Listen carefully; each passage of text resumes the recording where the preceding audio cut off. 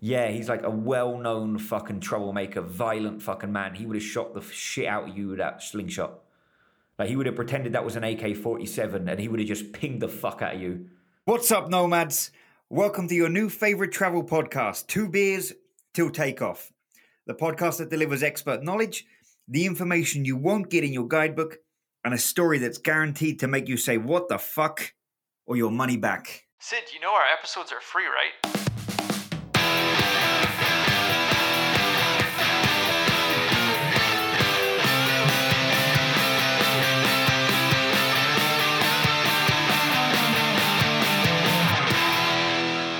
Hello and welcome to episode 11.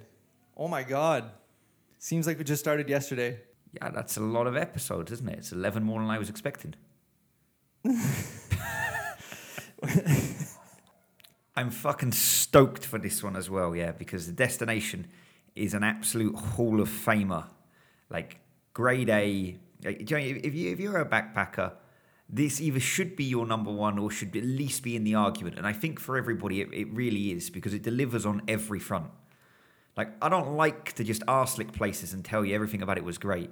Anyone who's listened to me would probably say that, yeah, that's a fair statement. But I don't have that many bad things to say about Vietnam. It's awesome. Now that we're doing Vietnam, does that mean that we've completed Southeast Asia? Like, we can just skip over that region moving forward? Because I think we've done Laos, we've done Thailand, we've done pretty much all of them. Now we just rest of the world. Greenland, you're next. I think we've done the modern day hippie trail. We probably need to throw in like Cambodia and Myanmar before we can jump over to Greenland. But yeah, I mean, we're getting there. So Vietnam today, guys. I don't want to. Really thought you were about to just bust out the capital of Greenland. Disappointed you didn't give us that. If anybody knows that, guys, no, me neither. That one's got me as well. No fucking idea. Is it Copenhagen? Oh, for fuck's sake. Because it's Denmark territory? Yeah, I know. It's like saying, is London the capital of Canada? But without getting in the way of the episode, because this is such a good episode, like Sid said, we're touching on Vietnam today. As it's been known in this podcast, Vietnam is the land of the cheapest beers. It's the land of probably the cheapest travel, too. So in this episode, you can expect that we will let you know if Vietnam is a safe country to travel. We will highlight a lot of the crazy foods that Vietnam has to offer. And guys, get excited because this episode is a double header. 2 stories. Expect 2 bangers because that's what we do. That's all we know how to do. Yes. So let's get to it. So our guest today is a part-time snake charmer.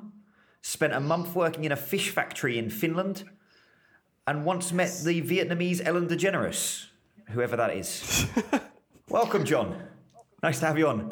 What's Hello, up, John? boys? Pleasure to be here.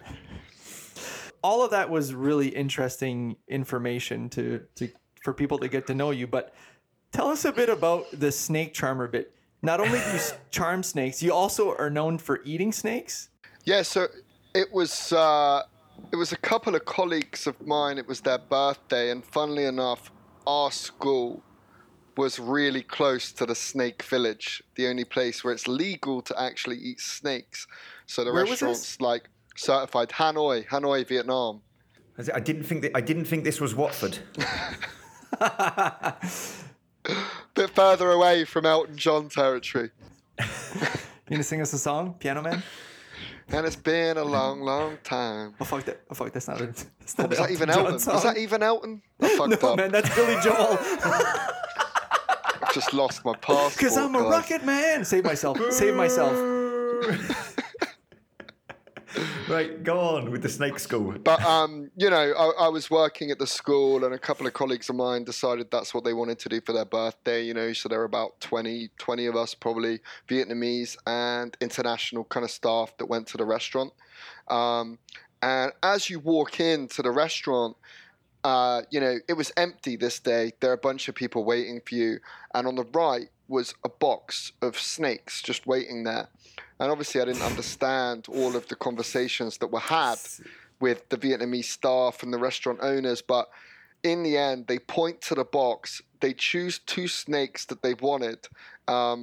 They put them into a bag. They have what, you know, those kind of things they have with the hook, and you know, it's easy to pick up the snake. The snake's kind of trying to bite them. It's kind of sad because I think they know as well it's their time. They put 2 into a bag, look at us, walk off. The next time you see the snake, it's on your plate. How did they know which snakes to pick? Very good question. Fangs. See, it's funny. It's an interesting thing you're describing there, Jonathan. And for me, I think we have this, but it's like the same. But like for lobster, you go and pick your lobster. You're like, yeah, I want that one, big claw. Yeah, it's almost like the same concept. I mean, where do you draw the line with like what's, you know, like lobster's quite nice, high class. I can see it being a great restaurant. The snake restaurant is just obscure. It's strange. Yeah, I think that's probably where I draw the line, because lobsters sound delicious. Yours with the box of snakes sounds like the start of a Samuel L. Jackson fucking horror movie or something. Snakes on a plate. These damn motherfucking snakes. Where's the big kahuna burger, man? And they cook it a variety of different ways. So they were quite angry because we had 20 people, and I think they wanted us to buy more than 2 snakes. But we didn't just eat that. But it was strange. You know, they had spring rolls, like snake spring rolls, snake soup. They had snake like rolls? Kind of like, you know, the skin on. I'm a so it was marketing guy. I don't know, like maybe. Was it just like they had an excess of snakes and therefore everything was snake? Like you get the snake burgers, the snake sandwich, you get the snake shoes from the gift shop. You know, it was fun. They obviously had their like ways of cooking it. So, you know, there was a little soup, there was a little spring rolls. But also that day I ate a boiled pigeon, tasteless, pointless. Pigeon, holy shit, man! Mike Tyson's gonna beat the shit out of you. Don't touch Bro, the pigeon. just boiled, put on the plate, no flavour, just odd meat, and all you can say is, "Well, I ate a pigeon today." Me and Ricky got one. Me and Ricky got one of those. It did not get finished. Fucking just sat there. It was crap. The amount of like trash and like random stuff a pigeon eats is like Yeah. it has to affect the meat, like the taste of like, you know, like tourists' gum and like cigarette butts. Yeah, it was just you know when you're accustomed to all of the meat flavors and you're like, that is just a different and odd flavor, not one I want again. I pretty much just had a bite. You know, someone offers it, like in Vietnamese, everything is shared. So you kind of, in a Vietnamese restaurant, you don't need to worry like, okay, I have the whole pigeon, I have to eat it all or else everyone will be offended. It's like you kind of have a bite of someone's, they share it. It's like, okay, that's not for me. That is something I quite like about, you know, sharing culture. If you're not feeling one dish, you can just leave it alone. We got ours in Hoi An, and there was no fucking regret about leaving it on the table. We were hungover as fuck. Ricky didn't really want it. I was like, man, we got to try it. You're never going to fucking see this again. Because they had a big sign up. Yeah. You know what I mean? It was like fucking 11 a.m. It was like breakfast for us. It was a fork each, and fuck it, I'm going to get a Big Mac. What do you mean you'll never do that? Like, fuck, you can do it, but like even the homeless people don't do that. Like... Talking about Vietnam, I mean, there are like 3 or 4 foods there which are just downright absurd. Like, I would say the snake, and they also have the egg. I don't know if you've seen the egg, which is like a half embryo. Mate, they've got a duck egg, and basically the embryo is half formed. What? This is sick. They eat that. You eat beak? Bro, they eat like the embryo, and all of the people in the Vietnamese staff were like, John, just get over the weirdness. It tastes great, but I never tried it. I couldn't get over the weirdness. People that like did try it did say it was good. Just close your eyes. But when it came down to it, I just couldn't do it. It was one of those which I was just like, I just don't need this. Is the duck developed enough that there's a beak? Yeah, the duck is like half developed, bro. The duck is half developed. If you look at the pictures online, like and they do it in Cambodia as well, but it's common in Vietnam, and it's I can't remember the name of it in Vietnamese because like Viet Luân. It's all right. I don't think we have many Vietnamese listeners, but it's okay. Trong Viet Luân, something like that. Speaking of people listening at home, I hope you're all pulling the same faces as me and Phil right now, hearing that, like scrunched up with just absolute disgust. Just fucking eat it and like plucking the shit feathers starts out of your cracking in mouth. your mouth. And another one they had. My mate Sam went to Vietnam with another mate. They went traveling. One of their first meals was in one of these types of restaurants where there was just no pictures on the menu. Great. I don't think there was a translation. Great. Or if there was a translation, they didn't check it. They just point and choose this dish. And I can't quite remember, but it is like basically goat blood soup. That sounds... And it comes out. They told me they had one bite each, disgusted, and like I'd barely even seen it on a menu. I knew it existed, but I'd never been anywhere that had it on the menu. But if I'm not wrong, it's something like kind of congealed goat blood soup. Oh my fuck! This is... Those were like the two I didn't try. I remember when we spoke... Hashtag vampires. I remember when we... Hashtag Team Edwards. I remember when we spoke about fucking lamb's brain when we had Manny on a couple of weeks ago. And I was like, fuck, you know, as I was saying to you about the lamb brain, like it was pretty sick. It was pretty fucked up. It wasn't delicious at all. We've just blown this out the water, man. Fucking half-formed ducks, congealed vampire goat soup. Like, this is fucking awful. Jesus. Can we talk about some nice things about Vietnam now? Yeah, man. How did you make it to Vietnam? So I was in England. I'd sort of always worked at a little school, and you lived at the school and taught English, taught a bit of sports, and You taught English in England? yeah, it was an international school. So especially in the summer, like people come from all over the world, short time, just to learn English. So I was working when I got after I graduated uni, I got that qualification and started working there. Didn't really know what to do. I didn't really have anywhere to live, so it was a perfect option for me. I could live and work at the school. So Nice. once I was sort of like end of the summer in England, the work is gone if you do this job because everybody goes back to their own country. And then it was like, okay, where do I want to go? And one of my best mates was in Vietnam. I at the time was like 22, so I was like, maybe I should play it safe and just go to Spain.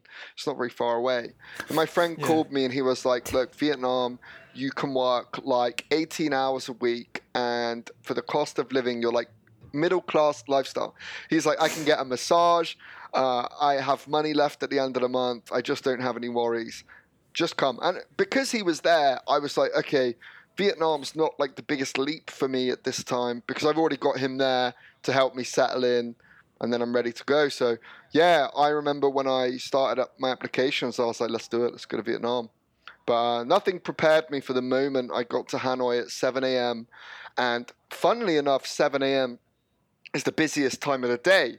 But in my head, I thought, if it's like this at 7 a.m., what's it like mid-afternoon? Like, what's it like at 5? Right. So my head was like, what have I done? I've come to this, like, chaotic, dense, hot, crazy city. And I was just like, absolute fish out of water. Whereas you could have just caught the €9 Ryanair flight to Spain and you'd have been sipping on sangria and sleeping in the afternoon. Yeah, honestly, mate, could have just been hanging out anywhere, any city, pretty chilled out, and a £9 flight home if I wasn't feeling it. But I'd realised I'd signed a year contract, I was in. So Vietnam was a bit further. But 1 year contract, what am I saying? So before we get too deep into it, let's get to know you a little bit better there, John. Q&A. Before we get started here, folks, we have to talk about Don Kilvo. Who's Don Kilvo? Well, he's our first Patreon supporter. What's a Patreon, you might ask? Patreon is a membership-based platform that allows people to financially support podcasts. Don Kilvo, how has been your time as a Patreon supporter? Awesome. How did you like the early access to episodes? Awesome. The exclusive content? Awesome. What about our video call over beers? Fucking awesome. He sounds convinced. If you are unable to support the podcast financially, we would greatly appreciate you leaving us a 5-star review, a comment, and sharing 2 Beers Till Takeoff with your friends. So first question, hot or cold? Hot. Beach or mountains? Beach. Bus or train? Train. Cats or dogs? Dogs. Yeah, dogs. Hashtag snatch. Do you like dogs? Yeah, dogs. This is definitely going to be the episode with the most fucking movie quotes in it. Top or bottom bunk? Bottom bunk. Never seem to get it though. Ooh. Never seem to get it, especially You in got to know a hostels. guy to get those. I'd be fucked in prison. Wouldn't we all? Oh, that's a double entendre. I hope not.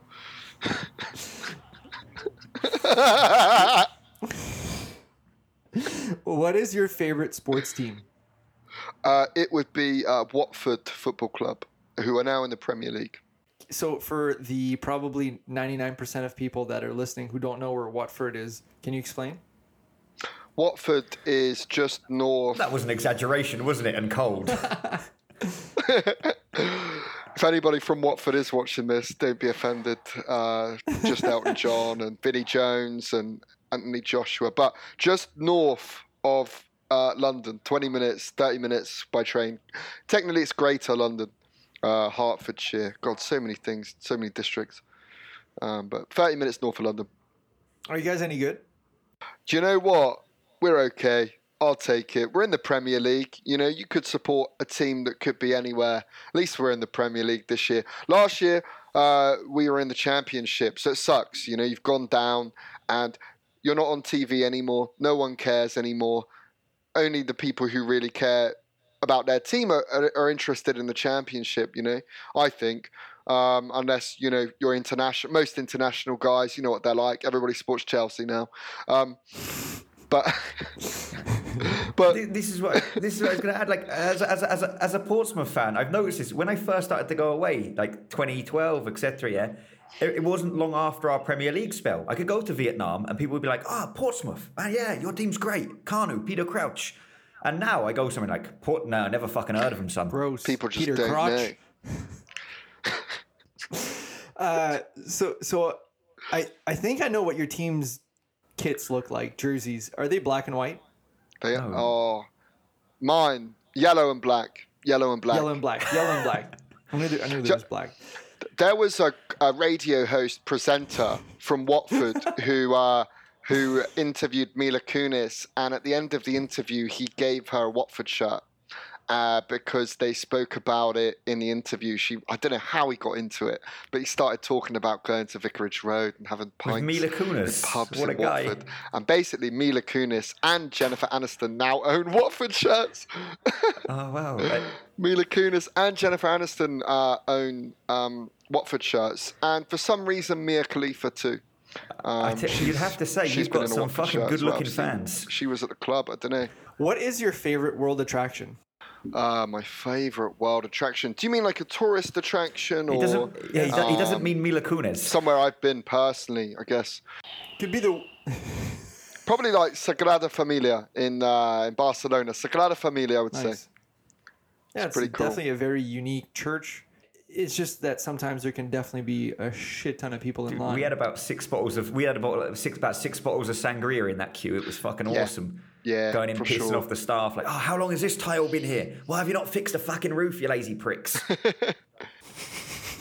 Is it Yeah. ever going to get done? Will I have to die before I see it? What is the most overrated world attraction? It's probably the Eiffel Tower, isn't it? I mean, I don't know. Or Big Ben at the moment in scaffolding. All those people that dreamed of it coming over to Big Ben, and it's covered in scaffolding. Scaffolding, yeah. Where's the clock? Oh yeah. Which country has the best cuisine? If I have to be honest, like I went to Italy for only a few days, so I wouldn't say I could comment, but I did travel a lot of Spain, and I really enjoyed the cuisine in Spain, and also I would say Hong Kong. I really enjoyed the cuisine in both of those countries, because it's a little bit of like, you know, East meets Europe. So I was like, you know, Spanish cuisine is kind of very different. There are a lot of options, and also Cantonese cuisine has like a lot of variety. So it was pretty nice. I would say if I had to choose, those are my favorites that I've tried when I've traveled to. You know, if I said like, I love Japanese cuisine the most, but I haven't been to Japan, so I would really like. It's out of the I'd place really I've like been. to call you up on Spain because tapas is just fucking overpriced bar snacks. It depends where you get them, though. John, I'd actually want to probe that as well a bit more. When you say Spain, do you mean like Barcelona, or do you mean like the south, or do you mean like the Basque Country? I guess I spent a lot of time in Galicia, so they've got a lot of good seafood in Galicia, especially like the octopus with like olive oil and paprika. There's a lot of good things to have up there, especially I would say the seafood. And in Galicia, the tapas actually is one of the places that still comes with the beer for free. So Yes. when you go there, you'll actually get like some manchego, some bread, some ham with your beer free of price. So I would say like Galicia is worth it because they haven't kind of gone the way of big cities where tapas isn't free anymore and it's really overpriced and like, kind of pointless in a way. So I would say Galicia, the cuisine is really good. So if I maybe not Spanish, but Galician cuisine is up there for sure. Good answer. But what I got from that was Sid, shut the fuck up. You've been to Seville. No, I had to save myself, man. I was like, you guys come in, and tapas is overrated, buddy. And I'm like, oh, damn, man. I didn't disagree, man. I didn't disagree, to be fair. I really liked it. I'm not a hater. Sid's a hater. What is your biggest travel pet peeve? It's probably photo shoots. Photo shoots where, So you've never traveled with Sid? I don't mind. When have you ever seen me even near Obviously, a camera? we want I haven't seen memories, one of your but pictures.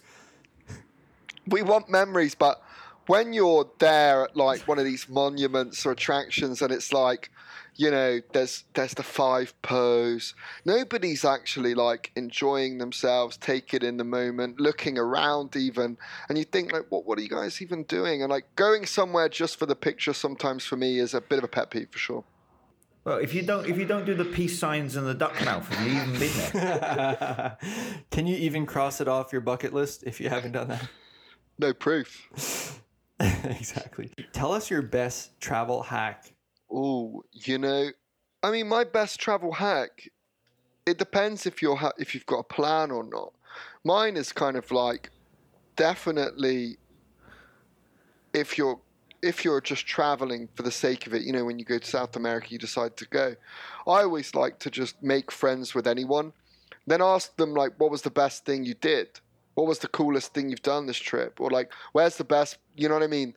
And that way, you kind of get a variety of answers from different people and also like I would say locals, but sometimes when we travel hostel wise, it's not easy to meet locals. It really depends, on how you're traveling. But my biggest travel hack is kind of go with the flow. But that's the way I am. Probably there are really organized people here going like, you can't travel. You don't know what you're doing. But I like to do it kind of off the cuff and whatever happens, happens. That's how you have those really weird stories where you're like, oh, I stole a car, or we ended up down in Cuba for some reason, or no, I took the train overnight to Serbia and went to a trumpet festival. Did happen. It did happen. We got drunk. We were in Budapest. We took the train to Serbia. Next night, trumpet festival. Was it weird. amazing? It was In Nice. Ziggit. No, it In wasn't Nice. Ziggit. Oh man, I can't remember the name of the trumpet festival. Was it amazing? It was. So we got there a bit too late on the last night. Everybody was vibing to the trumpet music, and then we enjoyed like probably the last hour or 2 hours of the festival, and this is a story now. You got me into it, but. Basically, we had a good time. We enjoyed ourselves. We're dancing to the trumpets. Then it's late. Then it's suddenly very late. And we've taken a bus from Belgrade to get here. So we don't know how to get back. It's like 2, 3 in the morning. It starts to get very nationalistic. People are on monuments. Everyone's a skinhead. They're starting to sing the national songs. The atmosphere started to get heavy. You've joined a right. You've joined Mate, a right wing it felt protest. like we were suddenly in like the Europe is skinhead falling. right wing kind of vibe, and everything started to look a little bit different. And so people start to look at us and they realize we're not Serbian. They start to ask us where we're from, what we're doing there, not in like a bad way, but suddenly I start to realize we're drawing attention and the atmosphere is getting heavy, you know, like at the end of a football match where people are starting to look for fights. It's starting to get a little bit like that. So we're starting to get a little bit worried at this point about what we're going to do. English, so this will make the news. Yeah, God. And we go to the bus stop, and we don't know when the bus is going to come, to be fair, like to take us back to the city, but we know that the options there were at the bus stop. I fell asleep completely. Some guy in front of us apparently started fighting with another guy. He was glassed over the head. All I did at this moment, and this happened right in front of us, all I did was like, fell straight back asleep. Everyone else is like crap in their pants, waiting just to go home. I wake up and I'm like, oh, the bus is here. Great, let's go back. And everyone else is like, that was the worst night of my life. I wasn't there. Not a care. I wasn't there, man. That sounds like a great fucking Was the guy night. okay? No idea. I really thought for a second we were going to have some weird fucking coincidence where we'd been to the same Serbian trumpet festival. But it turns out, no. Yours was completely fucked up. Like, we were trying to hitchhike up to Belgrade, and we couldn't because it was during the immigrant crisis. And we got fucking dropped in Nice. Or Niche, again. I'm not fucking Serbian. And they were playing the trumpets in the square. And you could get a pint for like 70 cents. And people were just like walking these full fucking pig joints up and down the road, cutting out, yeah, come get the pig, you know, whilst they were playing the trumpet. But fucking hell, nobody tried to kill anybody. Yeah, I mean, luckily we were not the targets, and you know, the people that did speak to us were actually like kind of just curious. I think they were a little bit like, where are you from? What are you doing here? Just like the outside atmosphere was heavy. I started to think, oh, I'm drawing attention to myself. And you start to think maybe I'm an easy target. But yeah, I think now I look at it, maybe it wasn't as heavy as I thought, but that glassing incident kind of confirms it. I mean, you know, at the end of the night, these things happen at the end of a festival. People are just like that. The energy's dropped, the happiness has dropped, and it's a little bit. I just remember, honestly, my clear image was a bunch of really bald dudes on a statue, and they were all really singing like these songs. Everybody's singing the songs. It was so national. I don't know. It was very like patriotic, heavy moment. They sing Elton John songs. They sing Elton John. This is your song. 'Cause I'm a piano man. I hope you don't mind. And luckily, you know, I just fell asleep. We got back to Belgrade, and you know, I really enjoyed the city, but that was a pretty weird one for sure. What's the most underrated country? I have to say Montenegro. I went to Montenegro. I knew nothing about Montenegro. Let's go. It's very cool. Phil's got a raging fucking boner now you said that. Dude, Yeah, that was mine too. I went with my ex-girlfriend and we went hitchhiking. We went like from the south to the north and back round in like 10 days. Very good, fun, very nice trip. Yeah, the mountains are ridiculous, eh? Yeah, I mean, you know, and at the time we were like quite young, so this is like quite, you know, it's like 7 years ago now. So people are still not really, people are a little bit more like, yeah, Montenegro. But at the time we were like, yeah, let's do Montenegro. Looked into it a little bit. Price was really low. Nature was really, really spectacular. So it was kind of a given. We went camping, hitchhiking, and overall very beautiful, very worthwhile. Just to add a tip into this, yeah, because we've just mentioned it twice in the last two questions. I don't know what it's going to be like after Corona is done and stuff, if people will be fucking too scared to do it. But hitchhiking in the Balkans is fucking awesome. And it, you know, it's generally quite, I know we didn't actually make it to Belgrade as I just said, but like you can get around, people will pick you up. They're so happy to look after you over there. Yeah, generally just friendly, man. Generally just friendly. What was your experience, Sid, with people in the Balkans? Oh, it was awesome. I went from a wedding in Kriva Palanka in East Macedonia over to Split to meet Phil, but via so it was a bit of an odd route. But everybody was just awesome. Oh, can I buy your lunch? Oh, come stay at my house. Oh, can I drive you further? You know, The only problem we had was that first crossing from Macedonia to Try my Serbia wife. because of the immigrant crisis. Nobody wanted to pick people up over that border. It makes sense. Where's somewhere you'd never go back? You know, it's hard to say that. Like, it's hard to say I would never go back to a place. I don't think I've gone. I could say Podgorica, the Montenegrin capital. Like, we spent half a day there and we realized it really wasn't worthwhile. One of those kind of cities without an atmosphere, without a vibe, nothing to do. And everybody says that. We knew that. So going in there and spending half a day there, it was kind of like, let's get out of here, you know, and the rest of Montenegro is insane. But that city, I wouldn't go back to, and I wouldn't advise anyone to go there. But as a country, I have no real country to say that about. Like, I would never go back to that country, kind of. Every place I've been, I think, had its own unique kind of story. Maybe I went to Ayia Napa when I was too young, and I got too drunk, and my memories there are not like. My memories there are not even great. So Cyprus. Ayia Napa's in Where's Ayia Napa? Cyprus, yeah. I probably wouldn't go back to Ayia Napa. I'd go back to Cyprus, but not to Napa. Just because I don't know, man. Just I doesn't can bring me imagine back lads great on tour. memories, man. I was too young. I was too bad. Absent hospitals. It was lads on tour at 18. It was actually like Sun, Sex and Suspicious Parents. You know, those holidays. It was exactly what's on that TV show, man. If anyone doesn't know Sun, Sex and Suspicious Parents, it's like when kids graduate in England, they go to all of these like European islands to get wasted for a week to celebrate finishing school. But the parents are secretly there watching their every move. And ruin them. And at the end, they turn up like, oh, I can't believe you did that. I can't believe that happened. What is your favorite cocktail?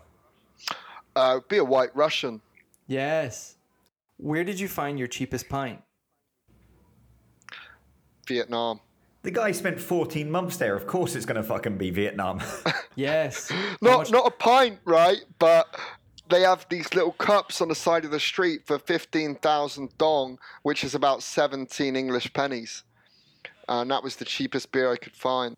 For people who don't know, dong is the currency of Vietnam. It's not something else. And people Get your head out of the gutter. And anyone that doesn't know pennies, that's also the currency of the UK and Gibraltar.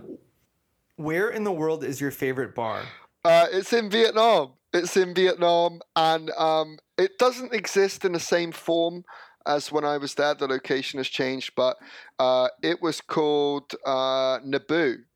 And I found out about this bar because of a colleague of mine. It was actually really close to my house, but you'd never find it. You kind of go down a road, you take a left, you take a right, there's an alley. It doesn't even look like anything. You knock on the door. She only kind of knows people. So you can only really find this bar if you know someone who knows about the bar. It's not even really legal. So what happened was we kind of find out about the bar, and the first room is just like an area, you know, no bigger than general sized like living room of someone's house. There's a bar, there's Jenga, there are some chairs. You can choose your own music that you want. And then there's another room for karaoke. And there's a lady called Naboo. Fucking right. Naboo, named it after herself, who just chills out of the bar. And there are cocktails. She does White Russians and beers. And I would just go there and just hit the White Russians at 2 a.m. until 5 a.m., 6 a.m., and then go home. It was like the end of the night spot. That sounds like one of those nationalistic parties going down and hitting the White Russians at the end. But that was my favorite bar. That was my favorite bar of all time. Comrade. No, that bar sounds fucking Because it kind of wicked, feels to be fair. kind of That feels sounds like awesome. home. Once you know the owner, she's like, "Oh, hey John, probably like you know who's going to be there, or you're just there with your friends anyway." Because it's like, especially working the kind of job we did, you had the freedom to go out, you know, any night. So on a weeknight, it's probably just us in there, maybe another group of people. Probably get along, you choose the music, and it just felt comfortable. It was an easy place to be. Problem was everybody smoked inside, so your eyes sort of stung and you stank the next day for sure. Stinky clothes. But kind of fun at the same time. Welcome back to the 70s. Mate, absolutely. Absolutely. Top 5. Yeah, number five. Number five for me personally would be Hanoi. Just because it's like a city and everybody will probably go there when they fly into Vietnam, or at least some point they'll visit.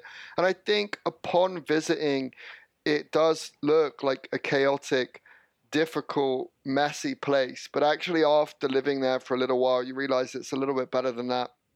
There are a lot of cool coffee shops to visit, really nice attractions, actually, like historical sites. You have a good few bars. You have a lot of good coffee to try, a lot of good food to eat. But definitely at the beginning, if I went there for 4 days, I probably wouldn't recommend people to go there. But after being there and finding nice places like lakes to go cycling around and just generally good things to do, I would really recommend it. But at the beginning, it comes off pretty harsh. But it's actually kind of romantic the deeper you get. So is that where you would find like Vietnam War museums or anything like that, or That was actually in Ho Chi Minh. Like Ho Chi Minh had more of the war kind of things. Yeah, Hanoi itself is more communist. It's less influenced by like the West, I would say. They only got their first McDonald's in there in 2017 in Hanoi. It's really weird to see a McDonald's open for the first time. You had Ronald on the street. what's It good was here? just an odd day. It was an odd day, bro. Took a couple of my mates for their first Big Mac. Dude, the sauce is amazing. What is it? Truly though. Yeah, I don't know yeah. if that's going to be cut out or not, but Yeah, no hugs, free ads. nugs, all of the good stuff. But really, like, yeah, I guess Hanoi has a charm. I think you just have to spend a little bit more time there to see it. Number 4, we're going somewhere with absolutely no charm. Boi Vien Street in Ho Chi Minh. You can argue maybe that it's charming to some, but I mean, for anybody that wants a more popular reference, it's basically Khao San Road in Vietnam. I mean, I don't know how you would decipher between For those the who don't two. know what that is, Khao San Road is. Khao San Road is a very sleazy, Madness. crazy. It has it all. But where is this? Like, it's the kind of road that... Khao San Road is in Bangkok. Okay. Yeah, it's probably the most famous backpacker street in the world. Yeah, Boi Vien is, in relation, probably its little brother. The old timers will tell you Khao San Road has gone downhill, and Boi Vien is the place to be. I don't know about that, but at least when I was there, it was happening, but not quite as bustling as Khao San Road. But you've got all different types of bars. You can get anything you want down there. It's open nearly 24 hours a day. It's booming even at breakfast time. Party Central. Party Central. And honestly, there is no rules. It is like the wild, wild west down there. Yeah, really. Like when I arrived in Ho Chi Minh, I was with like my Spanish friends who are pretty like not straight edged, but they're just like they're nearly married. They're like really nice, really good crack. And we got to Boi Vien, and that's where our hostel was, and it was like, okay, we are in the center. I got showed to my hotel room. It was like, honestly, I didn't even have a hotel room when I got there. We had to like find a place for me to stay near my friend's place. This little lady takes me down an alley into this little room in the corner, and I was just like, wow, okay, I'm in the middle of everything. She asked me like 2 questions, right? Like you can bring people back. She tells me that you can bring someone back here. I don't know, don't be sick on the floor or some just like dumb rules like for idiots. And I was like, man, I'm in the middle of the crazy street of this thing. Unintentionally as well, like completely unintentionally. But it was good crack. Like we've just discussed, they are a little bit similar. You know what I mean? They're bars from start to finish the whole way down the road, other than a few fast food joints. You know, you can do anything, get anything, be anyone, meet anyone you want to down these kinds of places, yeah? And it's all lights and sprinkles and happiness. Which would you say is cheap better, beers. John, as a man that's done them both? If you want to have a really funny, good night, I'd probably choose Boi Vien. Like, I went to Khao San Road, and I had a few beers. I had a good time, but I felt like a little bit more, weirdly, a bit more relaxed in Boi Vien. Like, I don't know, I felt like I didn't really worry. I had a great time. I had a bunch of beers. I had a good crack. I met a bunch of funny people. It was quite a fun atmosphere. Yeah, I actually preferred Boi Vien. What about you, Phil? Sorry, what about you, Sid? Khao San Road for me is the greatest individual road on the planet, so it's a given.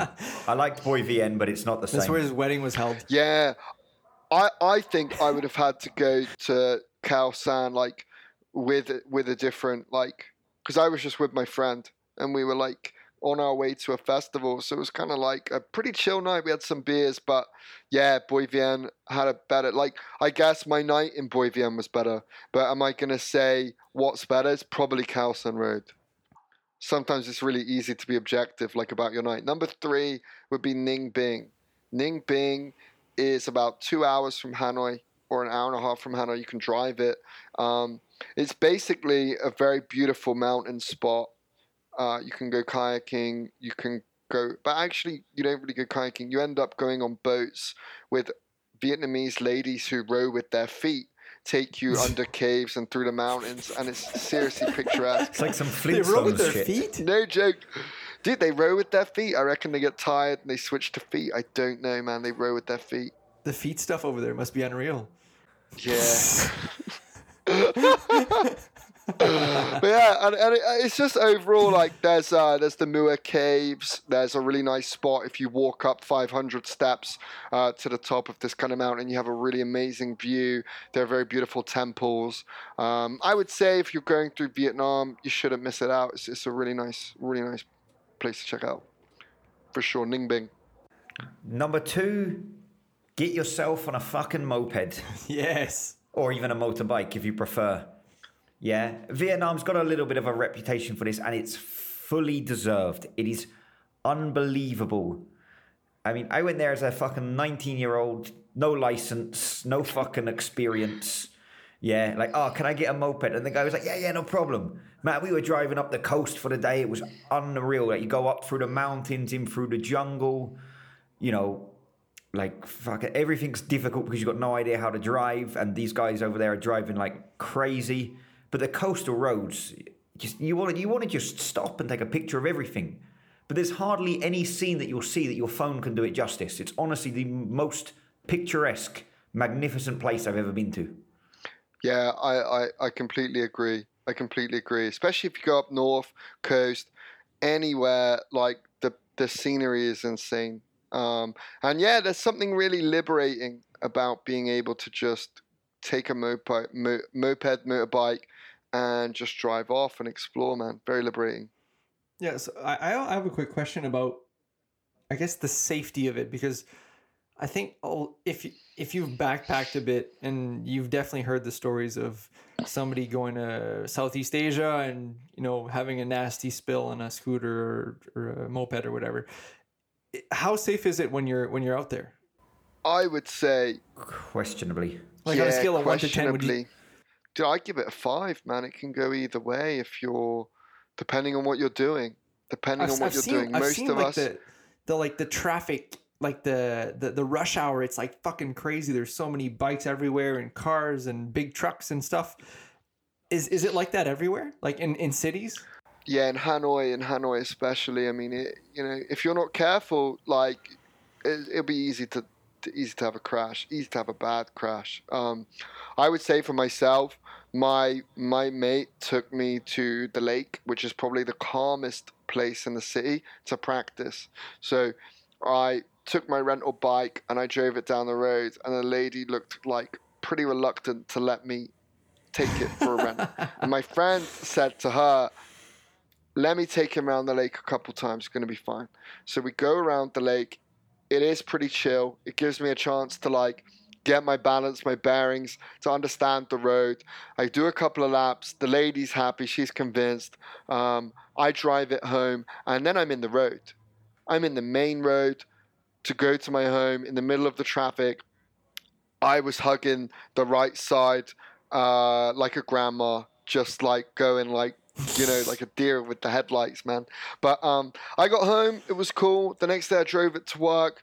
the next few days I started to feel really comfortable. And then I learned that the road has its own way and it actually looks a lot worse than it is, especially in the cities. Like, kind of like the bikes go together like schools of fish. You learn to kind of avoid a bus if it's nearby. Schools of fish. Yeah, dude, it's like fish, you know, like all of the bikes move together, man, and you're kind of like, it's kind of almost like safe, you know, like everybody for somehow syncs up and it works, even though it looks like chaos. And the cars are the sharks, and this is a perfect metaphor. Dude, the cars, absolutely. Fuck the cars. Fuck the cars, absolutely. I fucking hate them. The Vietnamese Many a families just, time. be like, I can't fit all my whole family on a moped, but I have to buy a car. Fuck I that. don't know. You want to see them try? They fucking can. Yeah, they do, and they do it well. You know, the only other little anecdote that I'd add to number 2 here is that me and Ricky were driving up the coast. We were going from Hoi An to Huey Lewis in the news. Oh no, It's Hoi. Hui. Come on, buddy, get with it. Hui. That's not the correct way to say that, is it?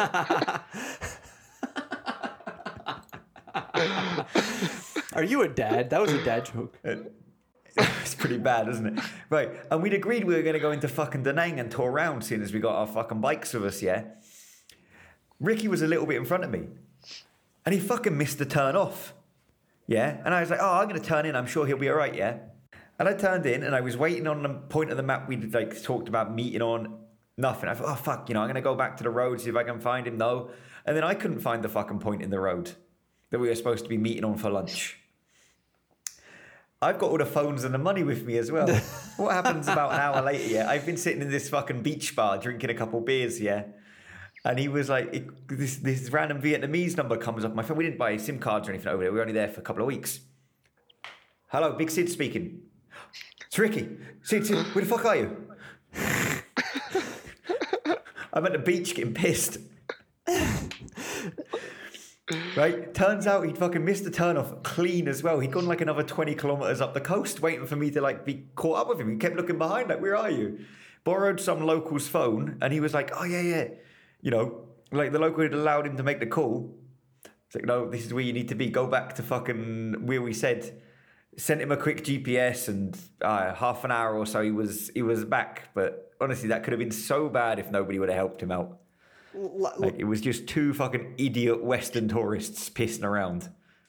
Should not have been allowed on that road. That's so crazy.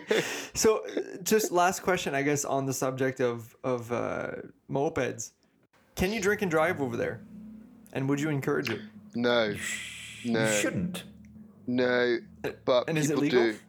It's not legal, but people do it. People do it for sure. Because you get accustomed to, driving everywhere. And, you might drive straight to a bar after work. And very often, like you'll say, I'll have one and drive home and I'll come back. But you know what I mean? Suddenly, a lot of people get into the session, and drink driving, I would say, is really common. Number 1 is Sapa. Sapa is in the north of Vietnam in the mountains. There's also the Ha Giang Loop, which, like, I would say I didn't do it. It's my biggest regret. It's like a 5-day bicycle loop around the mountains, and everybody that's done it has told me it was the most amazing thing they've done. My cousin did it. Again, everybody says the pictures don't do it justice, but I did go to Sapa, which is in the same region, and I did go trekking through the rice fields, the rice paddies, and it was probably the strangest place in the world I've seen someone wearing a Tottenham t-shirt. I don't know why I've gone into that angle of the story. Either way.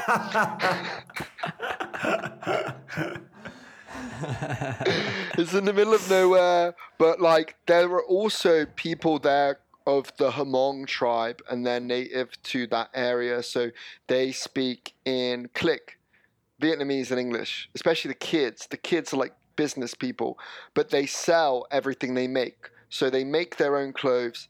Everything they wear is made by them.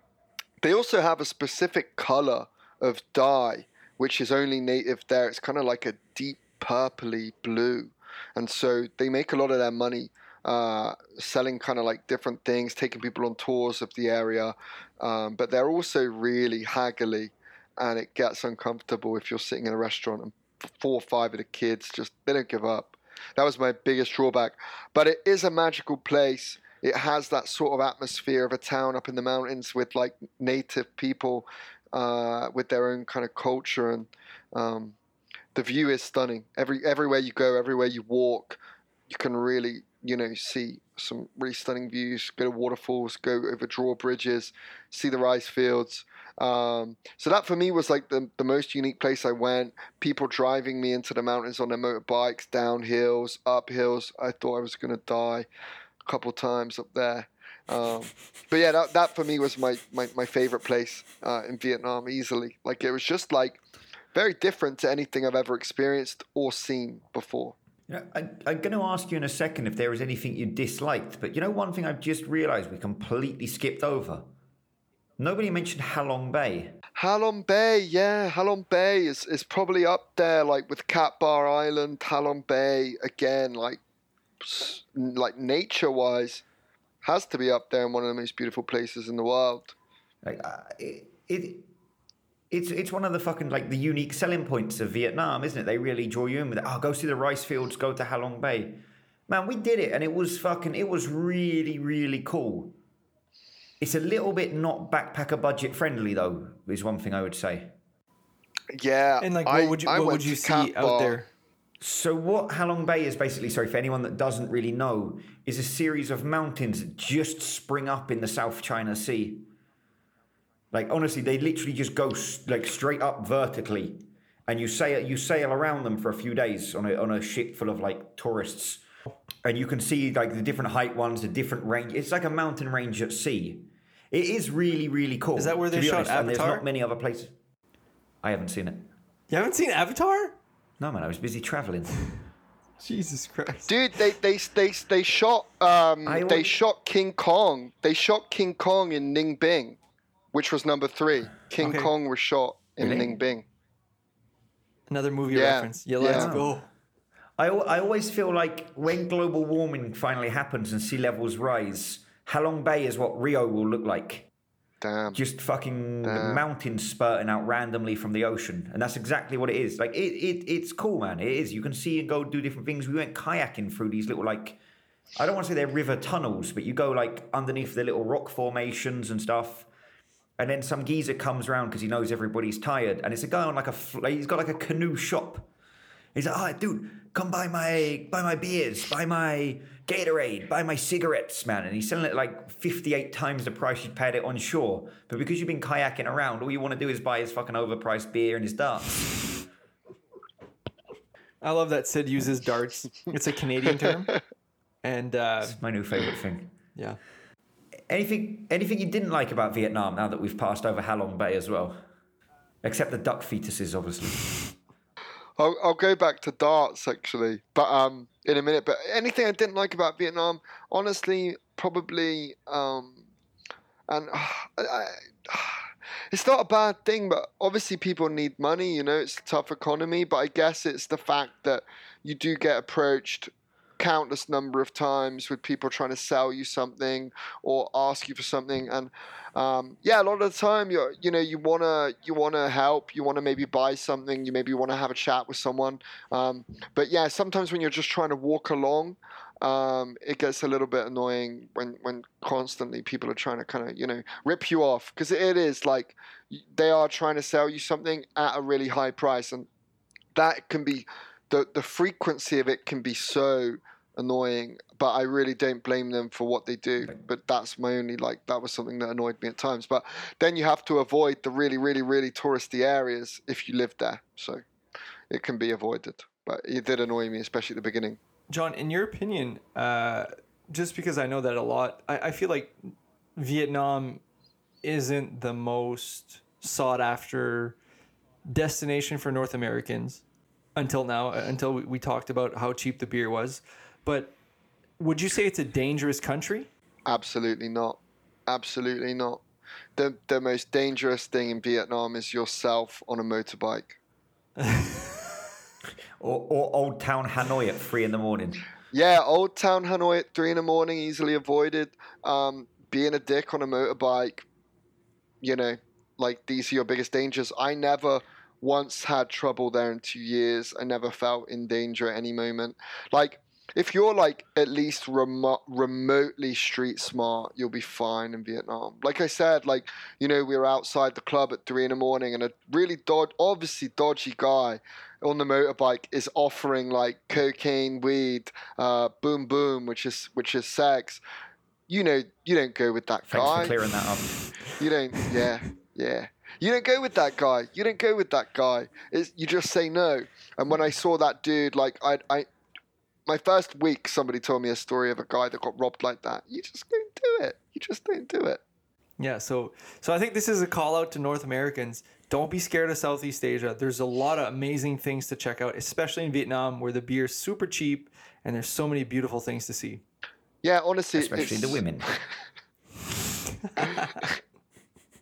It's just street smart. It's just street smart. Like, if you've been to South America, like, Asia's easy.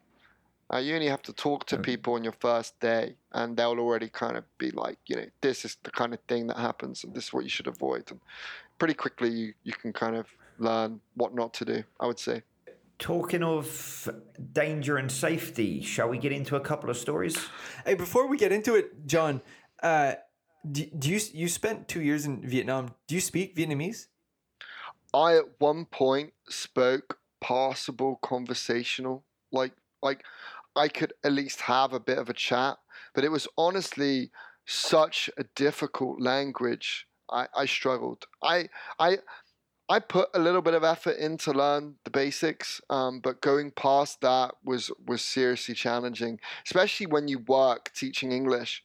You spend your professional life in one language, and then but I did learn a few phrases, I did learn a few things, but now I've really forgotten them. The difference between... Do you have one for the boys? How do you say I don't want another pigeon, please, in Vietnamese? Or do you have a good phrase for the folks who've never heard it? Dit kom vit, fuck a duck. Dit kom vit. Fuck a duck. Dit kom and if vit. you want... Dit kom vit. Dit kom vit, fuck a duck. And if you want to say, like, fuck you in the north, you say, like, Doma. No, Ditma. Ditma in the north. Ditma in the north is like, fuck you. But in the south, it's like, Doma. And whenever I did that with a taxi driver, they would just, like, cry of laughter. Like, I would just sit in the back, be like, Doma. And they would be like, they just start laughing. It's like literally like somebody like in England being like, motherfucker. Or, I don't know, just like some stupid phrase. He's like, why the fuck does this white guy know this? But they would laugh every time, like a kid, man. It was like, yeah, they generally like very friendly. In Vietnamese, if they couldn't speak English and they realized I could speak at least passable, they would have like 5 questions for me. It would be like, where are you from? What are you doing here in Vietnam? Do you like Vietnam? Are you married? Like, those were the questions. How old are you as well? Because the Vietnamese language, for them to know how to address you, they need to know your age. So, like, if you're older, they call you, like, Ang. If you're a grandpa, they call you, like, Va, I can't remember now. But there are different names you call, like, you address someone. So like, if someone's younger than me, I'm like, Amoy, which is like, hello, younger person. Hello, younger sister. That's how the language works. So with my receding hairline, I'd probably get called Va. Yeah. And it's like really bad, bro. Like if I called a girl that was like younger than me, like Chi is like a mother, she would be like so offended. It's like me calling her old. So I just had to be safe because I look old. Yeah, dit kom vit, fuck a duck. But like, yeah, because I look old, fuck. because I always looked old in Vietnam because I have a beard. Just to be safe, you just say M, unless they're definitely older than you, because people can get offended. So those are the 5 questions people will ask you, and age is kind of like a key question for them, so they know. And they always are shocked that you're like 23, 24. I'm 27 now, but at the time with a beard, they'd be like, "No way, dude." No way.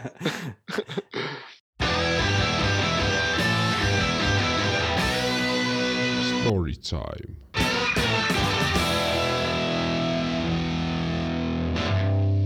Anyway, so I'm going to go back to Hui, which we spoke about earlier. Hey. Yeah, my pronunciation's getting more Mexican with each attempt at that. Hui! Hey, hey, hey! Here we go. Is that how you say it? Getting closer. Wait. So anyway, I'm in fucking Hui with Ricky, right? And as usual, what are we fishing for? It's a nightclub to go out and go on the piss and do our thing. There's fuck all in Hui, man, I tell you. It's like 90% of the city is taken up by like this one fucking fort, which is like ancient. Oh, come see me, come take pictures of me. Great on the Instagram, yeah? But it's fucking shit if you want to go on the piss. So we meet this motorbike driver, right? And we're like, can you take us to a nightclub? And he was like, for about $5 I can. $5 is a little bit steep in Vietnam, you know. But there's 2 of us. Thinking, fucking hell. North Ricky's a big Americans, guy. wake up. Yeah. It's a rip-off. It's a rip-off. I sound bad nowadays, but it is. I don't know. Ricky's a big guy. He probably had to fucking replace the suspension after that, putting us both on the back. But anyway. So he Get a drove us trailer. up through the fucking back ass part of town, yeah, through the other side of the fort. I'm like, all right, we're going somewhere here. And he stops by this fucking roadside, like, restaurant. But it's not even a restaurant. It's one of those plastic stools and tables, you know, traditional Vietnamese. Here's your plastic table that you usually see on a beach. Here's your stool that keeps you 8 inches off the ground, not higher, not lower, yeah? Literally, if you ever go somewhere to eat in Vietnam on the street, you're sitting on these fucking stools that are far too small for regular people. And that's where we got dropped Your off. knees just And like clicking. yeah, and we were like, fucking hell, this is not a nightclub. This is not even actually a restaurant, if we're honest. This is like a truck that happens to sell noodles. So we say to him, like, look, you know, I don't know what his name was, you know. But we say to him, like, look, dude, you want to try this again? I was going to say John, but then I figured we've already got a John on with us. That might I know, confuse fuck, people. that's the most generic name I could think. Let's go with Mohammed. His name's Mohammed. Could have very well been Ming Duk. So I said to him, look, Sauteed duck. There you go. look, I just use a pronoun. So I said to him, do you want to try again with that? You know, like, can we go somewhere else? And he was like, you know, this is what you asked for. This is what you asked for. And I'm like, no, it wasn't. You know, and I think maybe he'd realised that the drive up there had been a little bit difficult. He called one of his buddies, yeah, because obviously there was 2 of us. And I'm saying to him, like, dude, this is not on. This is not a nightclub. Fucking hell, I can't fucking bust a move out by these stalls. I'll start knocking them over. Yeah, because I got some big dance moves, obviously. And as I'm arguing with him, next thing you know, Ricky's sitting on the back of the other fucking motorbike driving up the road. And he's like, your friend's going. You need to go with him. And I'm like, for fuck's sake, Rick. So I jump on the bike, and there we go. And we go, up to the next club, We end up at a fucking another noodle stand. Man, it's just another Is one there of the like a same thing. conflicting word of like club and like noodle stand in But Vietnam? this was slightly nicer. Like the stools had backs on them. You could almost call them chairs if you want to be generous. Yeah, but it was still a fucking noodle stand. So we shouting at him like, what the fuck? Like, this is 2 attempts. He's like, oh no, we'll try again. Obviously, this is not the right one for you. Try again. I don't want to fucking try again. We've been out on the road now for nearly an hour. I'm not even pissed anymore. So all right, then we'll go back to the hotel. And I was like, yeah, we will do, because it wasn't far from the hotel he picked us up. Say hotel, it's like a guest house, yeah. So he drives us back through town, another 15 minutes or so, and we get up to the guest house, right? And in my head, I'm thinking, I'm not pissed, but I'm half cut. I mean, fuck, I'm not going to pay this guy because he didn't fucking do what he said he was going to do. I think Ricky was thinking, we'd pay him for the first trip or something like that, because Ricky was all right to pay him a little bit, I think.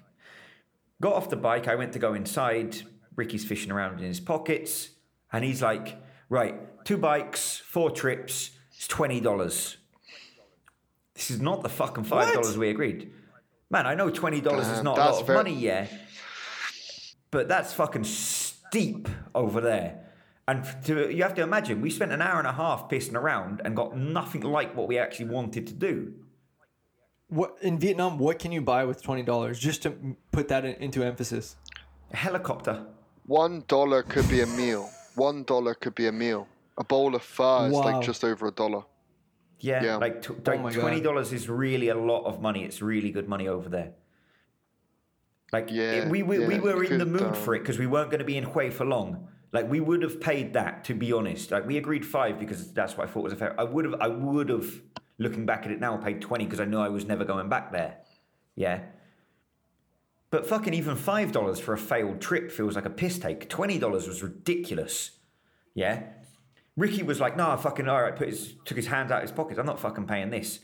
Opposite our guest house, yeah, little cafe. And we'd been going in there getting breakfast the last couple of days, so he did know us.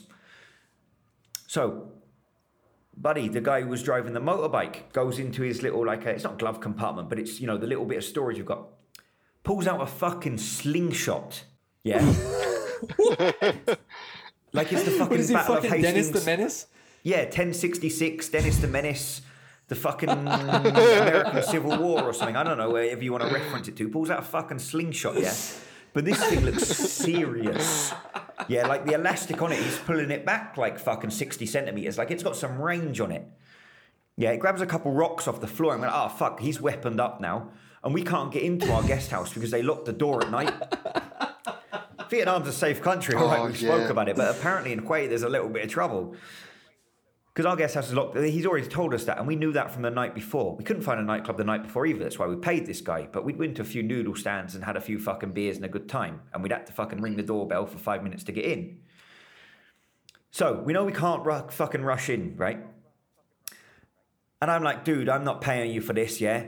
Pulls the fucking slingshot back, pointing it at me now, like, oh, I'll fucking, I don't even know what the verb this is. I'll slingshot you.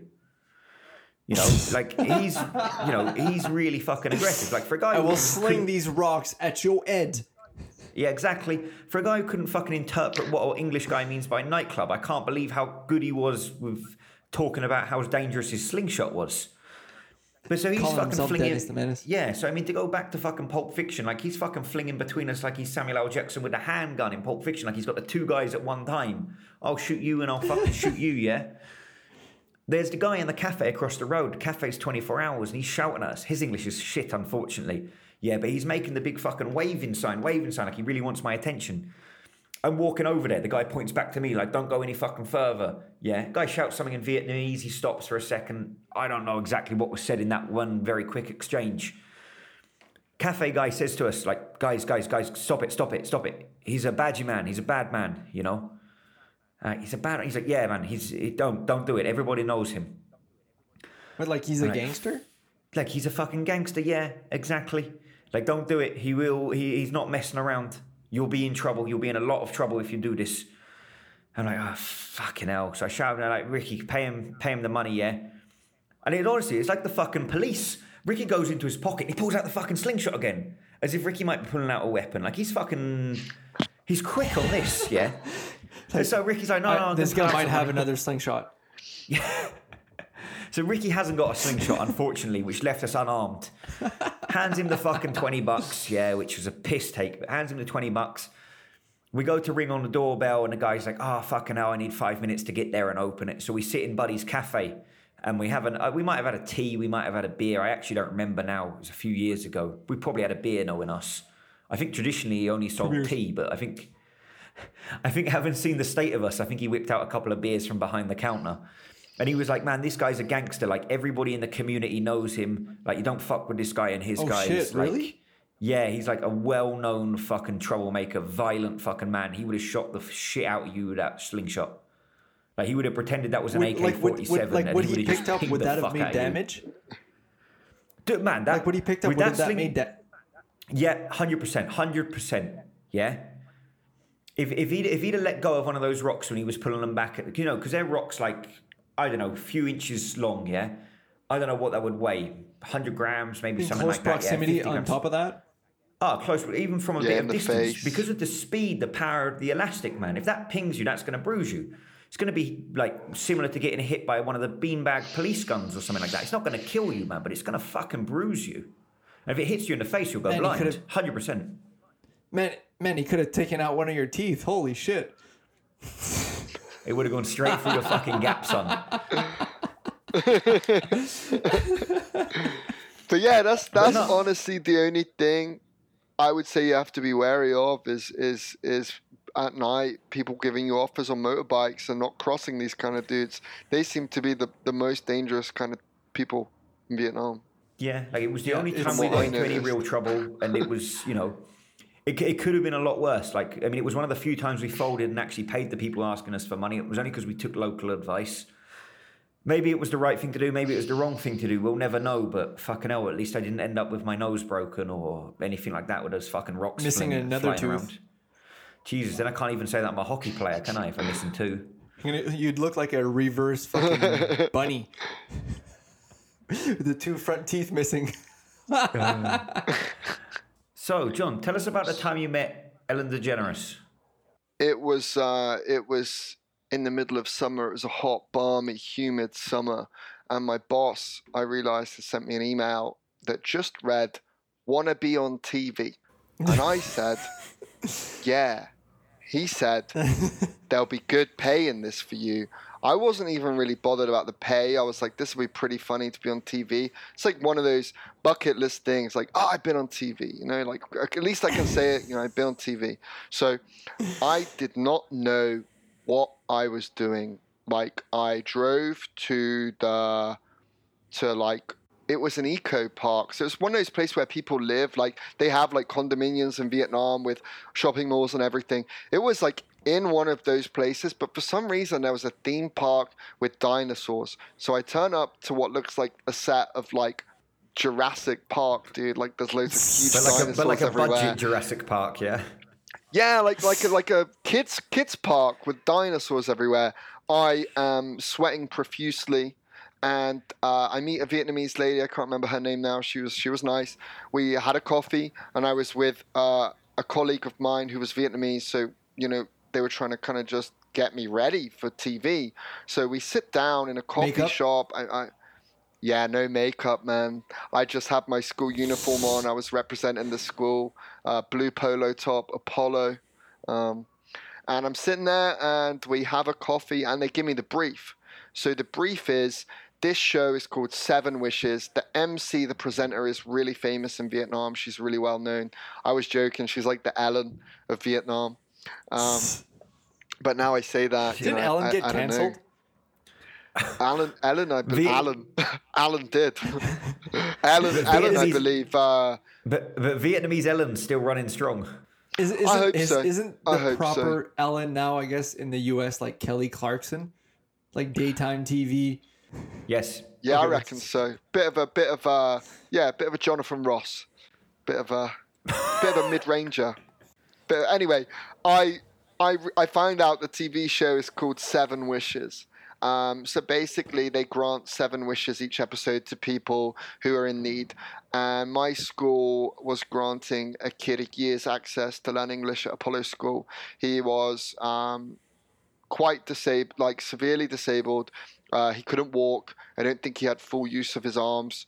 But he was a really happy, really clever kid. And, it was his dream to learn English. And, for someone who comes from a really poor neighborhood in Vietnam, the opportunity to learn English is huge. The opportunity, it presents itself in the future. So for his family, it was like a really big deal. And for the amount of money it was worth like 40 million dong, which is about, I don't know, 1,500 pounds. And in rural Vietnam, that's a 68 big million sum of money. US. Yeah, it's a big sum of money. And so they briefed me, and they're like, "Yeah, the MC's just going to ask you some questions." And I'm like, "What questions?" They're like, "We don't know." Brilliant. So I get out there. No prep. All I know is I'm going to give him this oversized check. That's all I know. Jonathan, what you're saying is that we prepped you better for our podcast than they did for Vietnamese Ellen. Absolutely. Absolutely. I think what I was really just a face for the school, handing over the check, and it looked great. But what happened was she started to ask me different questions. How do you feel giving this check away? And there I am on the spot, sweating profusely, just looking like a shiny egg. Was she asking? Was she? She was dressed as a cow. She was dressed as a cow. She had a cow onesie on. I don't even know why. And she looks at me and she's like, "How do you feel giving this check to little Ming Duk?" And I'm there like, "Well, I'm immensely proud today, and I'm getting I'm like giving the waffle, like footballers after a game, they just don't know what to say." What language was she doing the questions in? Vietnamese? She would speak in Vietnamese. She would speak in English. She would ask me the questions in English and then translate for the crowd. So then when I spoke, she would translate my response. And so she was pretty good. And so she asked me, like, how do you feel giving Ming Duk this prize? And I'm there, like, I feel very proud and honored to be able to, give this young man an opportunity, and kind of just making it up on the spot. Like, it's all about the team at the end of the day. I might have scored, 30 points and a hat trick, but it's all about the team. It's all about the team at the end of the day. I had my answer ready, just like back up. I'm very proud. And she asked me a few more questions. I don't remember what I said. I managed to get it through. And then I had to speak to the kid. And I'm like, "Hey, hello, how are you?" And he's like, "Thank you." And I'm like, "Okay, well, it's really nice to meet you." And he's like, "You're welcome." And it must have been comedy. Like, it must have been comedy because it just went wrong when I spoke to him. But it justified the scholarship, he needed to learn. But he was obviously enthusiastic. I gave him the check. He needed to learn. Wow. No, but I mean, he really was like, in an area probably at a school where he wasn't able to learn like English. So it was a great opportunity for him. I gave him the check. I don't know his ability in English. He probably was quite good at reading and everything, and maybe the nerves got to him on TV, but it was quite a funny exchange. But he was a lovely kid, really happy, and I was actually really happy to do that, to be honest. It was nice. It wasn't me, but it was my school, but it was nice to present him, and honestly, man, his face lit up, and he was clearly overjoyed. The mum as well. So it was overall cool experience. This makes a nice change from people stealing cars and shitting on campsites compared to our usual stories, doesn't it? Yeah, dude, I've gone with a good story, and even though I've got like terrible tales of, dumb stuff, it's actually kind of cool to tell a good story rather than like some stupid stuff I did in Finland. In terms of setting, I guess just to kind of, because I know there is a video of this exchange of the checks, which we will be sharing on our Instagram. What was the setting of because you say you're on TV? Is there an audience? Are there cameras everywhere? What does it look like? There was a live audience of what was mainly made up of like parents and families. I'd say like 40. I'd say 40 people were there for the live show with the MC. There were cameras. It was a setup. Like, it was really set up. And for some reason, man, the editors have fully and it is in no way related, this clip. Just one clip of me wiping the sweat off, like, and it's just put in the middle. It's just put in the middle of nothing. Like, there was no, it was not relative. They didn't need to do it. They put it in, I reckon, just for banter. It's just one section of me. This is the English guy. He can't take the heat. He is already indoors. I watched the video and I was like, why did they have to do me like that? Why did they have to do me like that? Now looking back, it's actually quite funny, but yeah, that was like overall a pretty funny experience. And then after that, my boss and everybody started to just see me as the TV guy. So whenever there was like a gig like that, like where you give a scholarship or you had to be a judge on some TV show, or I kind of started to get offered these roles, and it was actually pretty funny. I enjoyed the TV experiences overall. Yeah, it was cool. I'd never done anything like that, so it's cool to see into that world. Right, John, it's been fucking been lovely to have you on. Been an absolute delight. Thanks for your insight in Vietnam. And yeah, fucking happy travels when we're back to it. I'm sure we can do it all again sometime, somewhere else. Fingers crossed, man. Fingers crossed. I look forward to seeing you in Sao Paulo. Yeah, we got to do it, man. We got to have some caipirinhas and hang out, man. Such a for delay. sure. Have you got anything you want to plug? Have you got like a fucking Instagram account that you want to talk about, or a personal product, or a little business or side hustle? Yeah. It would be Instagram would be Learn with John, Jon, if you want to learn English. I've got some videos, some stuff on there. It's kind of at the beginning, but I'll plug it anyway. God. The Two Beers Till Takeoff podcast is performed and edited by Phil and Big Sid. Do you want to see the footage we can't post on Instagram and the stories we can't tell on our podcast? Then if so, please check out our Patreon page. Follow us on our Instagram, TikTok, and Facebook accounts at Two Beers Till Takeoff. All links in the episode notes. All music heard on this podcast is provided by Rocker. You can find more of his work on his Instagram, Facebook, and YouTube account. Again, links in the episode note. A big thank you goes out to Viking Leo K for his voiceover work. I love you.